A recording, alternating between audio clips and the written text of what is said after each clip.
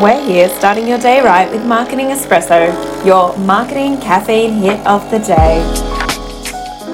Hello. Thank you for listening to another episode of Marketing Espresso. I'm so grateful that you are here. I know there's plenty of podcasts to choose from, so I'm really grateful that you've chosen to tune into this one. Now, today I've got a really exciting guest for you. Her name is Karen Parkinson. Karen is an e-commerce marketing specialist and director of Unstoppable E-commerce. She loves optimizing websites to help make more sales and driving traffic with engaging Facebook ads. Her passion is helping female e-commerce entrepreneurs achieve financial independence for themselves and their families through a thriving online store. Now, I'm so excited to have Karen here because she is going to give us so many little nuggets from such a different point of view of anyone else that I've had on the show, I feel, and also from myself, right? Because a lot of the people that have worked with me know I'm very well known in that B2B space. I also do dive into B2C sometimes, but I'm very into that B2B space. So Karen's going to give us this wealth of knowledge into e-commerce. So I'm really excited to get her on the show. I hope that you love this episode. Just a little surprise. She may be here for future episodes too, right? But yeah, I really hope that you like this episode. As always, please reach out. Karen's details are going to be in the show notes, so please make sure you go and check her out. I hope you love the episode.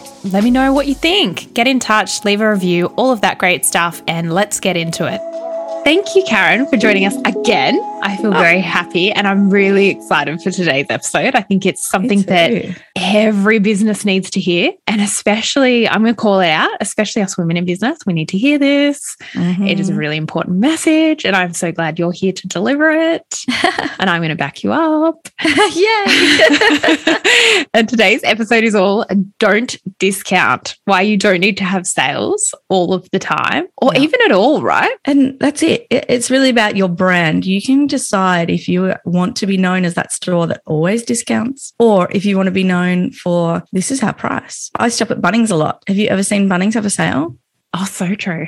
Never. They never go on sale. They do have price match though. They do price match, yeah. But they never, like if you see their catalog, it's all showing you what products that they have, but it's just their regular price. Yeah, I love that. It's all about kind of having what people need and people going there to buy it and knowing the price is good, but not like you won't wait for them to go on sale before you go there. I'd never thought of that about Bunnings. That is so damn true. So if I go to Bunnings, I don't ever go, I'll come back and buy this later when it's on sale because I know it's not going to be. So I just buy it there for the price that it is. Yeah. And another good example of that is Apple, right? Yeah. You'll occasionally see a sale like JB Hi-Fi will have 10% off Apple and I'm like there, right? Because they never discount because there's no margin. You know, I've actually talked to people that own Harvey Normans and things like that. And there's just no margin in it for them. The reason that people sell it is because it brings people into the store and they hope that they buy something else. Yeah, right. Because it's the truth. Like you can buy an Apple product anywhere and you're going to pay the same amount. So it actually doesn't even matter. I always just buy direct from Apple, to be honest, because it doesn't actually matter. And you can get your stuff engraved for free. Just very cool. And then you lose it 3 weeks later, like I did. Oh, no. My poor AirPods. They had Beck and everything written on them. But anyway. Sorry. That was a big worry of mine when I bought AirPods that I would lose them. I thought I was the most responsible human in the world. I was like, there's no way I'll lose these. And yeah. If anyone's sitting around at home and you've got Beck engraved in your earpods that you found. You 100%, I'm seeing you. I know you stole mine. Your name is not Beck. Just return them. Actually, to be fair, I bought a new pair because I needed them, right? But yeah, I love this. I love this idea of believing in your product enough that you don't actually need to worry about sales and discounts and things. Because you train your audience to expect them and to wait for them.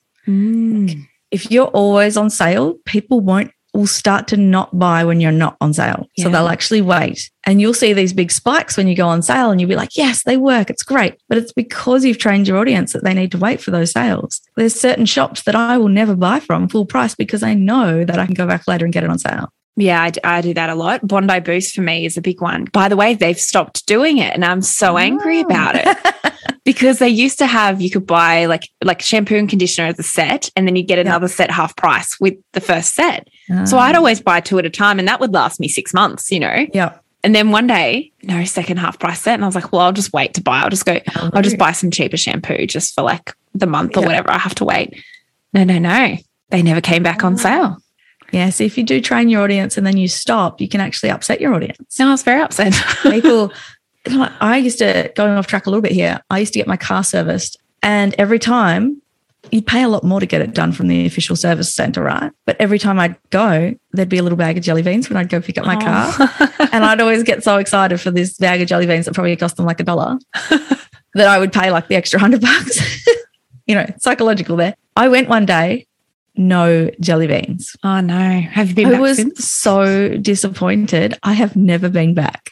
Wow. So if you're going to train your customers that you do something, you can't stop, right? Yeah. Unless you're like purposely trying to retrain them for something else, like they've decided they didn't want a discount, obviously, the one day. Yeah, you've got to be really careful about that because people will get subconsciously trained to wait for sales. And I think it comes down to, where do you see your product in the whole sphere of things? Are you a premium product or are you a cheap product? You know, like it's okay to be either, by the way, but it's as long as you're making a profit. Yeah. As long as you're making a profit, let's decide where you want to sit on that matrix. And, you know, you have to create the brand for that. So if you want to be seen as a premium product that doesn't go on sale, this is the price and this is why, you really need to establish that brand with, you know, showing the quality of the product, talking to it, and really like, you know, bringing that home and having the customer reviews that are like, this product is amazing and this is why. It's especially if it's like clothing, it's sustainable bamboo or whatever it is. You know, building that. It's like Modibodi, right? And, you know, they've built, I don't think they ever come on sale. Not that I've seen, actually. No, but I'll always pay the money for that because they're a premium product. You know, we have all these other period underwear coming out now. Sorry, you kind of know them as the premium. 100%. I wouldn't buy any of the other brands. Best type thing, yeah. I wouldn't even buy Bonds because I'm like, Bonds for me is fast fashion, even though they're not like, you know, they're not as much so. But Modibodi it's an Australian brand. They've built that real brand identity for them. And I recommend them to everyone. I'm like, they don't leak. They, you know, they last, they're really easy to clean. You know, they're a fantastic product and they're helping the environment. And You're at the bottom of the funnel now. You're an advocate for the brand. Look at you. Once again, Modibodi, feel free to sponsor the pod. I will 100% talk about your product, even if it makes lots of men uncomfortable. It's fine.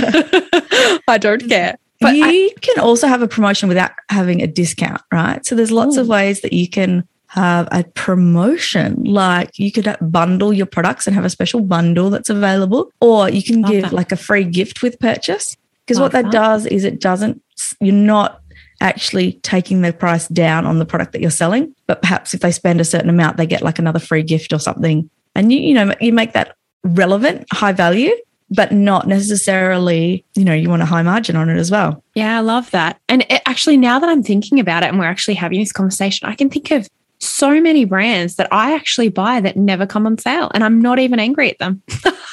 And that's the thing, if you know, whereas like Spectra, here we go. We're just really doing an episode for the men that this is a breast pump brand. And see, I didn't know this brand. For the breastfeeding mamas out there that express, their pumps are like known as the top, like it's about $300 and something to get one of their top of the line pumps. They have a sale twice a year. You know how I know that? Because in their marketing, when they go on sale, they're like, this is our sale. We only go on sale twice a year. And they do this big lead up to the sale where you can join their email list and like, hey, we're going on sale this date. It's a Facebook event. They make a really big deal about it because it only happens twice a year. So if you don't buy then, you have to wait another 6 months for them to go on sale again. Do they do it at the same time every single year? Yeah, I think they do. Because interestingly enough, if I was them, I'd only do it once a year because then this is going to sound really bad. But obviously women are only pregnant for 9 months, right? So yeah, but then if they missed the first one, they might not realize they were pregnant maybe. Oh, I don't know. Because this is the thing, right? Because then they're actually hitting, if you have 2 a year, you're definitely going to be able to wait to some point in your pregnancy to buy. Whereas but I guess if you only had one and you didn't know you were pregnant and you missed it, you're going to have the baby before the sale. Correct. So then you're going to have to buy it full price. So in terms of their business model, that's smarter, right?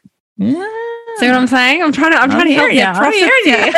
I'm not helping the purchaser. I mean, this is marketing espresso. It's not, you know, we're not trying to, sorry, purchasers. We're here to try and build brands, not necessarily make it cheaper for everyone. But that's an interesting thing that they do it twice a year, I think.